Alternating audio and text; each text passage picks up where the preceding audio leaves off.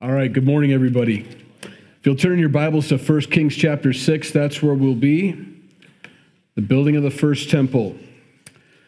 Next Sunday, February 2nd, after second service, we'll have potluck, prayer also at 7 p.m. after the potluck, and then worship night, February 16th at 6 at the Bridge. We're going to be doing a joint worship night with them, their worship team and our worship team, so that'll be the 16th. I'll remind you all the way up until that time, but it should be a good time. I believe is that a Friday night? It's a Sunday. Okay, Sunday evening. Great. And then just keep in mind, it's far away, September, but the Calvary Chapel Association Conference down in St. Joe will have Ken Ham, and so we'll have sign-up sheets for that and everything to get registered if you're interested in coming down for that. All right, 1 Kings chapter 6, the building of the first temple. Let me get my notes up and running here.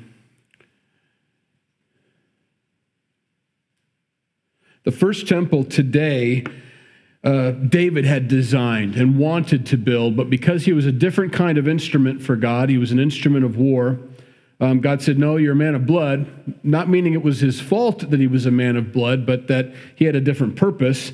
But your son will be a man of peace, and he'll rule and reign over a peaceful kingdom where everybody's going to be at rest. In other words, all of the countries around you that normally attack you won't during his rule and reign, and he'll be able to build the temple. And so that's what Solomon's doing. He's basically building his dad's temple that he had designed. The second temple that will be built, this one gets destroyed during the Babylonian captivity. The nation of Israel is going to build this temple that we're talking about today. They're going to worship God, kind of, but slowly but surely move away from the Lord until they're doing all the pagan stuff everybody else is doing. And then God is going to take them into captivity and say, you're being evicted. It's a temporary eviction. I'm going to bring you back to the land, but just like I evicted the Canaanites when they weren't following me, I'm taking you out just so you understand that it ain't nothing special about you if you're not worshiping me, is the idea. So they repent, and they're going to come back in Ezra, the book of Ezra. Three guys take groups back from Babylon. The first one is Zerubbabel. The second one is the priest Ezra. The third one's going to be Nehemiah in that book. Now, you don't need to know all that for today, but Zerubbabel, the first group back, starts to build the temple. But they've got it unwalled around there, and it's not real safe. Ezra comes and tries to institute worship, and he was the weeping guy that would cry because people weren't doing what they were supposed to be doing. So then God sends Nehemiah, the guy that would pull people's hair out who weren't doing what they were supposed to be doing, and things changed at that point. So we're starting a hair-pulling ministry here at Calvary. The second temple gets built during that book of Ezra, during that second one. The third one, since it's been destroyed, Antiochus Epiphanes destroyed that temple, and we'll read today why he destroyed that temple, as Rome came in and took over Jerusalem and sacked the place and burned it to the ground. By accident, but there was reasons for that to fulfill prophecy. So that temple's been destroyed. Israel to this day doesn't have a temple to worship in. That prayer wall that they go up to, the wailing wall they call it, that's simply a retaining wall for the Temple Mount to hold the dirt back so that the temple, it has nothing to do with the temple. It's not a part of the temple at all. It's just the wall that holds back the dirt like a retaining wall so that the temple could have a place and wouldn't erode, basically. But that's as much as they have left, so that's where the prayers are. Praying for the eventual third building of the temple, okay? That takes place later on in Revelation chapter 11. It's prophesied about several times. Here's one of the prophecies. Daniel 11:31. Forces from him shall appear and profane the temple and fortress and shall take away the regular burnt offering. And they shall set up the abomination that makes it desolate, prophesying about this third temple during the Great Tribulation. The Antichrist sets himself up as God in this third temple, so that's how we know it's going to be built. And says, now worship me instead of the true and living God. And that's when Israel goes, oh, we've picked the wrong guy, kind of thing. 2 Thessalonians 2, a New Testament prophecy about this same third temple. Let no one deceive you in any way, for that day will not come unless the rebellion comes first, and the man of lawlessness, Antichrist, is revealed, the son of destruction, who opposes and exalts himself against every so-called God or object of worship, so that he takes his seat in the temple of God, proclaiming himself to be God. Now that's after the temple's destroyed, so we know the third temple. And then the final one, Revelation 11, verses 1 through 2. Then I was given, John, a measuring rod like a staff. And I was told, rise and measure the temple of God and the altar and those who worship there. But do not measure the court outside the temple. Leave that out, for it is given over to the nations, and they will trample the holy city for 42 months or 3.5 years. That's the prophecy about that. So today is the first temple. That was all set up just to understand. It gives you a little background, a little history. Probably nothing you can apply to in your life on Monday, but it does tell you, it gives you an idea of the importance of this temple. So here we go, verse 1. And it came to pass in the 480th year after the children of Israel had come out of the land of Egypt, in the 4th year of Solomon's reign over Israel, in the month of Ziv, which is the 2nd month, that he began to build the house of the Lord. Now the house which King Solomon built for the Lord was, its length was 60 cubits, its width was 20 cubits, its height 30 cubits. The vestibule in front of the sanctuary of the house was 20 cubits long across the width of the house, and the width of the vestibule extended 10 cubits from the front of the house, and he made for the house windows with beveled frames. Now, there's a lot of details here this morning, and so bear with me as we go through these. Probably not as important to us. You'll see different artists' renditions online of what they think it might have looked like, but again, it's just they're pictures of what they think based off the dimensions they're given here in this section of Scripture and a few others. He's beginning to build this temple. This gives us a timeline. These are kind of important dates so we understand the 480th year, 4 years in. Let me give you some background. As many suppose, the reign of Solomon began in 971 BC. It ended in 913 BC. Remember, they go backwards, okay?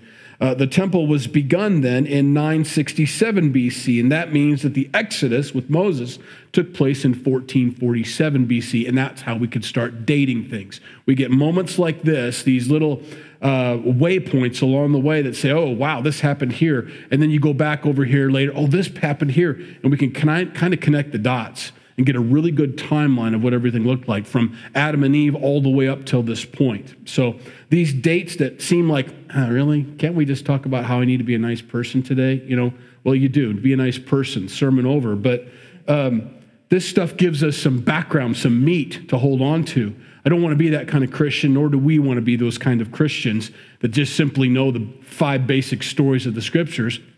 If this is true, I want to know it. I want to know all of it, you know?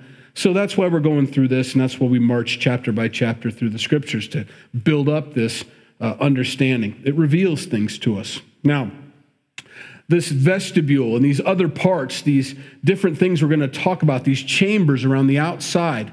The temple, is basically a cube, not a cube, it's a rectangle, about the same height as it is wide and a little bit longer, 3 times longer wide. You get the idea, the dimensions, but then they start adding these rooms around the outside, which we don't see anywhere else, but we understand that Solomon isn't just making this up. This is something that David, his dad, gave him, and that's from 2 Chronicles chapter 3. Some of the stories from Kings and Chronicles, they're all going to overlap, and a lot of the same facts, some more facts are given in some places than others, and you got to put them all together to get a picture. And of course, I'm like, well, I hate reading. God, could you have made that a little more concise for me? Because I don't. I'd not like to read at all. But then it tells me that the glory of God to conceal a matter, and it's the glory of kings to search it out. And so he puts them in different parts. So he says, no, you're going to dig a little bit for this stuff. All right, fine, I'll dig. So this is some digging that I did for us this morning. It's in 2 Chronicles chapter 3, verse 1. Then Solomon began to build the house of the Lord at Jerusalem. Oh, that's not the one I want to read. Hold on. 1 Chronicles 28, 11, 12. This talks about the directions and the plans David gave him. Then David gave to Solomon his son the pattern of the porch and of the house thereof and of the treasures thereof and of the upper chamber thereof and of the inner parlors thereof and the palace of the mercy seat and the pattern of all that he had by the Spirit and of the courts of the house of the Lord and of all the chambers round about of the treasuries of the house of God and of the treasuries of the dedicated things. So this is from the Spirit of God. It's the first time we see this here. That this isn't just some guy's plan to get poor God out of a tent, the tabernacle, and move him into a palace so that we can feel good about the palace we live in, which is kind of how it reads in Kings. But we get from Chronicles here that David says, no, this is by the Spirit. He gave me wisdom on how to build all this stuff. And so we're still building according to God's plan, or David's still building according to God's design.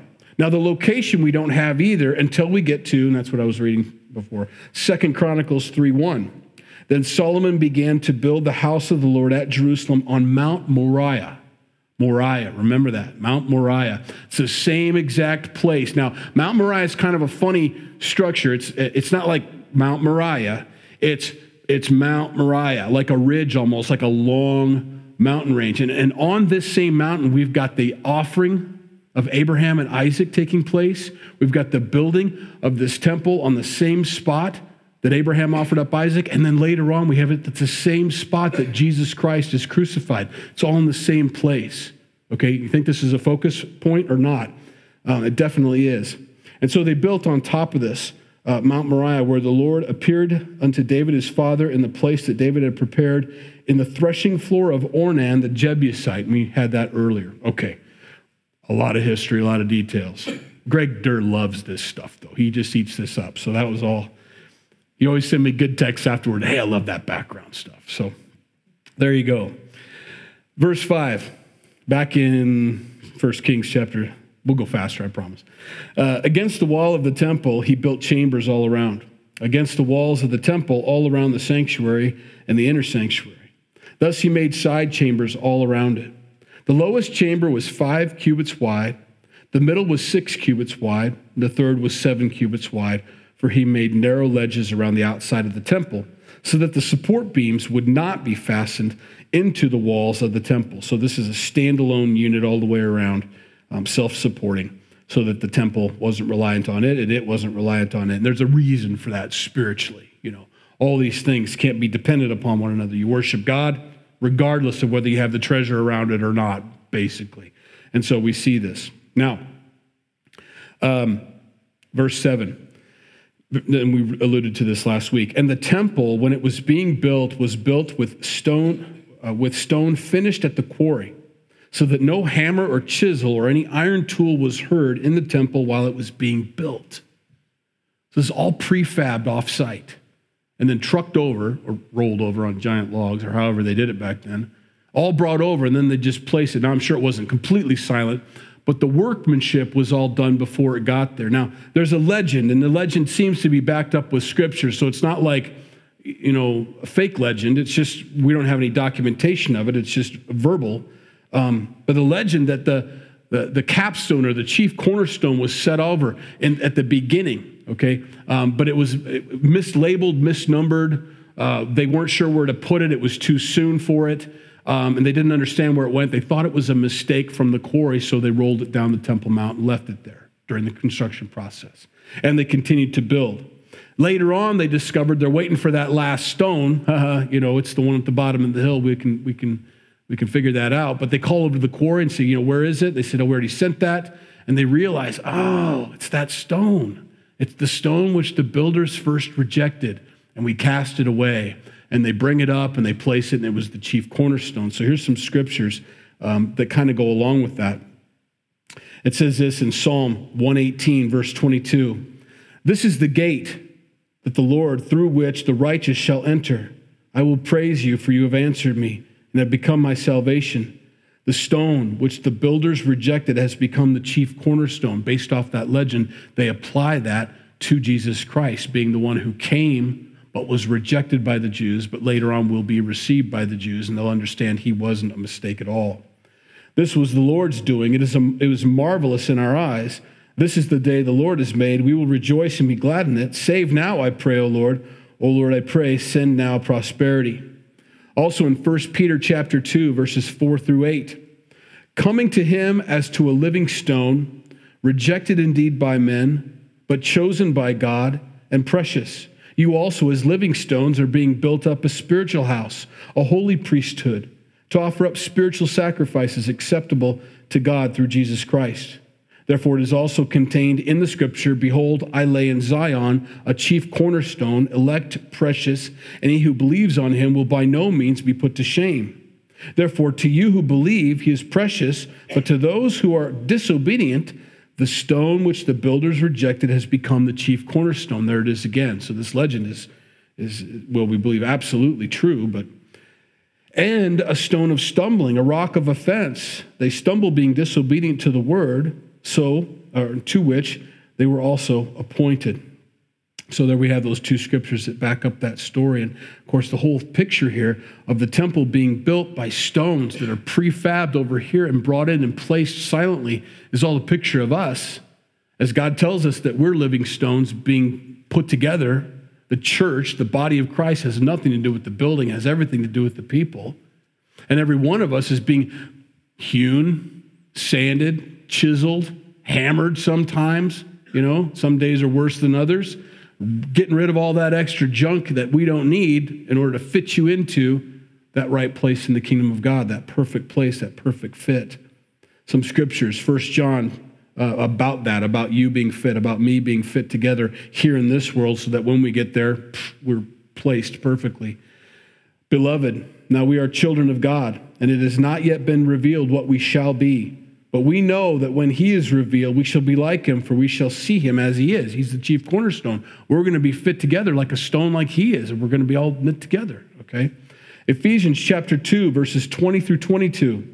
Having been built on the foundation of the apostles and prophets, Jesus Christ himself being the chief cornerstone, in whom the whole building being fitted together grows into a holy temple in the Lord, in whom you also are being built together for a dwelling place of God in the Spirit.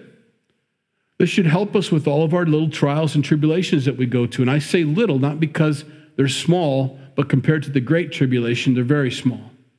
But that we should expect these things.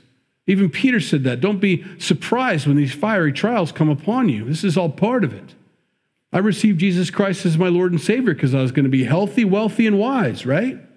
That and beat down, chiseled, and all the flesh removed from your body so that you can be used by him. I think we forget that part of it. All the sin that so easily entangles us has to be removed. All the junk, all the sharp edges. We have to be smoothed up so that when we're next to somebody, we can fit like a glove. We're not all prickly, And so that's being done to us, and I need to understand that. Whatever happens in my life, and in the moment it isn't fun. Of course it's not. But I have to understand that, is he working on me or isn't he? Do I want him to work on me or don't I? I need to settle that in my heart ahead of time, before the tribulation hits.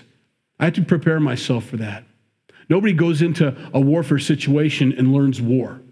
You train, you practice, you get prepared for it so that when you go into it, when the fog of war hits, all the noises, the sounds, the smells, all the things that go along with it, the physical fatigue, your training takes over. Your understanding why I'm here. This isn't a surprise to me. I'm not shocked by this. Likewise, as Christians, we understand that. We come to Christ so that he can do that work in us, to change us from the inside out. So when these trials come upon us, we shouldn't be surprised. So we have this beautiful picture here of the temple being built with stones that are quarried off-site and hammered off-site and yet fit together perfectly when they're brought in. Verse 8, the doorway for the middle story was on the right side of the temple. They went up by stairs to the middle story and from the middle to the third. So he built the temple and finished it.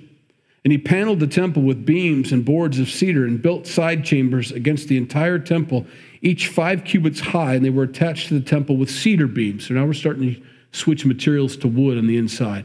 Okay, they're lining it with wood, and then they're going to overlay that with gold, but we'll get there in a minute. So the wood's key to understand. They're starting to line it with this cedar. Imagine the smell in there. That'd been awesome, right? I love a cedar closet or a cedar chest, right? Walking into the temple. Nice, So you can get it here as we're reading this. All that with the cedar beams. Then the word of the Lord came to Solomon saying, so he's done with the temple. He's putting it together, putting the cedar in there. All the rocks are in place. And God begins to show up and talk to him. Concerning this temple which you are building, if you walk in my statutes, execute my judgments, keep all my commandments and walk in them, then I will perform my word with you, which I spoke to your father David, and I will dwell among the children of Israel, and will not forsake my people Israel. There is absolutely nothing wrong with Solomon building this temple. Let me start there. But God could care less. I will dwell in this beautiful, beautiful house you're building. I love it. He already told David that the earth is his footstool, so good luck on me fitting inside this thing. But if you want to build it, right? And I appreciate your heart for me. I'm reading into this, but God's not saying he shouldn't. God gave him the directions. You want to do this? That's fine. Do this. It's fine. You can build it. But are you really going to build me a house? Because I'm going to build you a house, David. And he has many things to say to him. But nevertheless, thank you. Beautiful. But what's going to keep me dwelling in and occupying this place is this, your heart. I don't mean to point my finger at you. Your heart. I want you guys to do this, he says. Concerning this building, I'm going to talk about the temple now, and he never mentions the temple. He only talks about the attitude of the people. If you walk in my statutes, if you execute my judgments and keep all my commandments and walk in them, then I will perform my word with you, which I spoke to your father David, and I will dwell among the children of Israel. I want God to dwell with me. Now, we know this is before Jesus. We know that Jesus is our righteousness. And God isn't stepping in and out of our lives like this. Well, today he's obedient, so I can fulfill my word in him. Today he's disobedient, so I'm outside of him. We know that we carry him with us wherever we go. We're painfully aware of what Paul writes when he says, don't you know when you join together with the harlot, you're joining Christ together with her also? And it kills us on the inside, as it should. Why do I do this? Why do I drag God into sin with my sin? You almost wish he'd step out of the temple. Hey, I'm going to go sin. You might want to look the other way or go over here, but he doesn't. He comes with us. And that's where that conviction comes from that says, what are you doing here? God says, I want and I'm concerned with your heart. I'm concerned with you following my commandments, not because I'm egotistical, because I need someone to make me feel big. God's big by himself. He never needed any of us, but because it's good for us as his creation. You're designed to function optimally in those parameters that he set up for us. In obedience to the specs that I've laid out, you're going to have a great life. You step out of those specs, you're going to have a hard time. And so he says, please, I appreciate the building, but just follow me. Just follow me. A couple cross references here that I want to read to you. Psalm 51, 16 through 18, David writes this after Bathsheba, understanding the heart of God. He says in verse 16, for you do not desire sacrifice, or else I would give it. You do not delight in burnt offerings. The sacrifices of God are a broken spirit and a broken and contrite heart. These, O God, you will not despise. Do good in your good pleasure to Zion. Build the walls of Jerusalem. David knew, well, I could offer up a bunch of sacrifices for my sins that I've just committed, but I know that you'd rather have my repentance. I mean, he wants both back then. He did. But the idea is, David said, it doesn't do any good to have the sacrifice without the repentance. So the most important part is the repentance. Isaiah chapter 1, verse 11, the prophet Isaiah, writing what God's heart was on the matter of sacrifices with an impure heart, with an unrepentant heart. He says this, to what purpose is the multitude of your sacrifices to me, says the Lord. I have had enough of the burnt offerings of rams and the fat of fed cattle. I do not delight in the blood of bulls or lambs or goats. When you come to appear before me, who has required this from your hand to trample my courts? Bring no more futile sacrifices. Incense is an abomination to me. The new moons, the Sabbaths, and the calling of assemblies, I cannot endure iniquity and the sacred meeting. Your new moons and your appointed feasts, my soul hates. They are a trouble to me. I am weary of bearing them. When you spread out your hands, I will hide my eyes from you. Even though you make many prayers, I will not hear. Your hands are full of blood. Wash yourselves, make yourselves clean. Put away the evil of your doing from before my eyes. Cease to do evil. Learn to do good. Seek justice. Rebuke the oppressor. Defend the fatherless. Plead for the widow. It's the same heart. All those sacrifices are wonderful, but they're meant to show an attitude of repentance, an attitude of understanding that the innocent has to die for the guilty. The innocent animal, I have to pass my sins on to it, that it may die, and I should feel horrible about that. It shouldn't be to the place where I just kill an extra goat this weekend so I can go out and do what I want. No, it's not an indulgence. It's not a permission slip. And he's not saying, oh, that's fine. That'll cost you 2 goats if you want to sin that way. And that's how they took it. He says, no, not that. I want you to do good.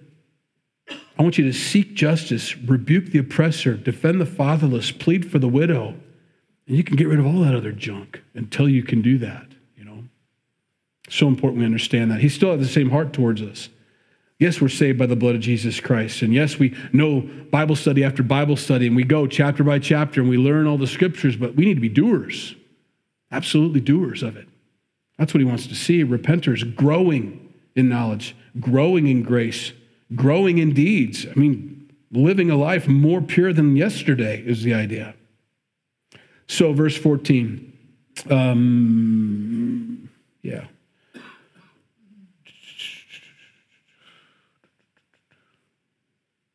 Yeah, I did all that. Verse 19. And he prepared the inner sanctuary inside the temple to set the Ark of the Covenant of the Lord there. The inner sanctuary was 20 cubits long, 20 cubits wide, and 20 cubits high, so cube. And that's the Holy of Holies. He overlaid it with pure gold. So there's that gold coming over the top of that cedar on the inside, and overlaid the altar of cedar. So Solomon overlaid the inside of the temple with pure gold. He stretched gold chains across the front of the inner sanctuary and overlaid it with gold. The whole temple was overlaid with gold until he had finished all the temple. Also, he overlaid with gold the entire altar that was by the inner sanctuary. So the idea is it's going to be super bright. I mean, when they light that, the menorah that's in there, the lampstand that's in there with the 7 lamps on it, when they light that, I mean, wow. I mean, it's going to shine. It's going to be amazing. And that's the idea. Gold represents deity. This is God's house. This is all God's, so overlaid inside out. And then when you come into Jerusalem, on top of Mount Moriah, there's this gold temple. Just, wow. You don't want to come into Jerusalem on the wrong time of day. I remember living in Omaha and having to travel on Dodge sometimes, and they just had it opposite. They had the wrong way. You go downtown to Dodge, which is east, and you're like this, can't figure out why all the accidents are happening. Then you leave in the afternoon, 5 o'clock, you're going west. Oh, you're blind either way you go. Man, when you came to Jerusalem, when you came up to Jerusalem, I mean, it's just this gold temple, just shining, a beacon. Beautiful, probably not blinding like Dodge Street. Probably a bad example, but that's the idea behind it. Super bright. And so he begins to describe all this. Inside the inner sanctuary, he made 2 cherubim of olive wood, each 10 cubits high. One wing of the cherub was 5 cubits, and the other wing of the cherub was 5 cubits, 10 cubits from tip to tip. So you got these 2 wings like this, and then the next one will be over here, and they're touching tip to tip. So they touch the wall, and then touch each other on the inside. These 2 giant olive wood overlaid with gold cherubim were the same size and shape. The height of one cherub was 10 cubits, and so was the other. Then he set the cherubim inside the inner room, and they stretched out the wings of the cherubim so that the wing of the one touched one wall, and the wing of the other touched the other wall, and their wings touched each other in the middle of the room. Also, he overlaid the cherubim with gold. Then he carved all the walls of the temple all around, both the inner and the outer sanctuary, with carved figures of cherubim, palm trees, open flowers, and the floor of the temple he overlaid with gold, both the inner and outer sanctuaries. For the entrance of the inner sanctuary, he made doors of olive wood. The lintel, the doorposts were 1/5 the wall. The 2 doors were of olive wood, and he carved on them figures of cherubim, palm trees, open flowers, overlaid them with gold. And he spread gold on the cherubim and on the palm trees. Remember, this is a mock-up or a model of what heaven looks like. So we're getting kind of a glimpse. And in Revelation, we saw the cherubim flying around, holy, holy, holy. And that's kind of the idea behind this. We're showing some of the heavenly creatures, creations doing this. So for the door of the sanctuary, he also made doorposts of olive wood, 1/4 of the wall. And the 2 doors were of cypress wood. 2 panels comprised one folding door, and 2 panels comprised the other folding door. Then he carved cherubim, palm trees, open flowers on them, and overlaid them with gold, applied evenly on the carved wood. I mean, a lot of work. And he built the inner court with 3 rows of hewn stone and a row of cedar beams. Okay, there. We made it through a lot of it. 75,000 pounds of gold is the estimated amount used. 75,000 pounds, And of course, it was a big deal. It was honoring to God. And I think I go back and forth. When I first got saved, you always had not always. I always had an attitude of, well, why would you spend that much money on this? Why would you do it? Well, that's because we didn't have any money to spend, And we were trying to build walls, kind of thing. And you see these other churches building parking lots, which, maybe someday. But you think it may as well be gold out there. I mean, it's like, really? That much for concrete? Okay. But as I grow in the Lord, it isn't about that. It really isn't. It's about the heart attitude behind it. I read one story that I used to criticize about a church that bought their trumpet player, and they had a big band at the time, a $15,000 trumpet. And I went, what a waste of money. That could have gone to the poor, and that could have. And then I'm hearing Judas echo in my head, as this woman breaks the alabaster white flask over Jesus and pours, and he's like, why wasn't this given to the poor? And Jesus says, no, it's a good thing that she did this. That goes against everything I would have thought, And the people blessed this guy with a new trumpet because it's such a blessing to hear that and to bring you into worship. And it wasn't a big deal to them. And they did plenty of missions and gave plenty of money to other people. And they decided that this is going to be honoring to God. And so they did this. I changed my attitude about that, It's between the person and God. It's nothing. I don't know why I inserted myself in there. Why don't I step in and judge your trumpet purchase? Who asked you? It has nothing to do with you. It's between them and God. What Solomon is doing here is, I'm trying to reflect my father's heart and his relationship physically. This is what it was like for my dad. It was so important for my dad to worship God in truth, and so important for me to honor his memory. This is what I want it to look like. 75,000 pounds of gold, that's probably not enough, but let's do it, There's nothing wrong with that. And I've learned my sacrifice to the Lord, whatever it may be, first of all, needs to be between me and him. Okay? Nobody needs to know it. And when I make it public, I guess I do open myself up for criticism, like the trumpet situation. Keep it between you and the Lord, and then no one has to worry about it, No one, then you don't stumble anybody who thinks you shouldn't have done that. But sometimes it gets out, sometimes things happen, and you get that criticism, but you got to keep that focus on the Lord. Whatever God's encouraging you to do between him and you, do it. He honors that. He loves that. He loves the thought. Now, when it becomes a pride thing, which it's going to be in Israel, it's going to become a pride thing. Let me read you a few scriptures. In Mark chapter 13, verses 1 through 2, Jesus foretells the destruction of the temple. And as he came out of the temple, one of his disciples said to him, look, teacher, this is right after Jesus said, not one stone's going to be left on top. This temple's nothing. And this is the second temple he's talking about, of course, at the time. And his disciples were like, easy, Jesus, don't be talking about, throwing down temples and stuff. This is everything to us. And as he came out of the temple, one of his disciples said to him, look, teacher, what wonderful stones and what beautiful buildings. And Jesus said to him, do you see these great buildings? There will not be left one stone upon another that will not be thrown down. Their perspective, that offering that Solomon and David and their heart to God through this temple did not translate to the next generation. They did not have that same heart towards God. It was about the gold. It was about the value. What do you think our temple's worth compared to that temple Diana? But our temple's nicer than her temple. No, you missed the point entirely. Some of these old churches that were built, some of the Gothic churches, some of these other churches of history that we see, one of them just burnt down in Paris and they're trying to rebuild it and all that. And amazing architecture, amazing beauty.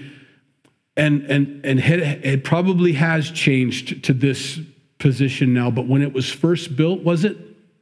When they first dedicated these buildings to the Lord, even though he doesn't dwell in a house made with hands, we know that. What was their heart on the matter? I don't know it. It's like I have to be kind of careful about how I judge these folks and how they built their temples back then and the beauty of them. That doesn't make me have a closer relationship. I have a closer relationship here in our tin shed. And I'm not boasting about that either, because we can boast either way. Well, look at us. We're so proud of our tin shed. We don't waste money on granite. Well, I wish I could buy some granite, You got to be careful. We can do that either way. Look how poor I am. Look at the bargain I did here. Well, okay, so you bargained God. It's the heart. It's the heart. That's all that matters. 75,000 pounds worth of gold. Wow. Ooh, amazing. That was so that we could shine, so that we could reflect, so that people of the earth could see that this beautiful God that we worship is here and he dwells among us and you can worship him too. Was the idea. There's an outer court for the Gentiles. The world was supposed to be drawn to this beautiful God to worship who's full of grace and mercy and love. Likewise, the buildings we house as a church now all should be that way. A place for the world to come and meet this beautiful, true, and living God that we worship. And he can save them just like he saved us. Finishing up, in the 4th year, the foundation of the house of the Lord was laid in the month of Ziv.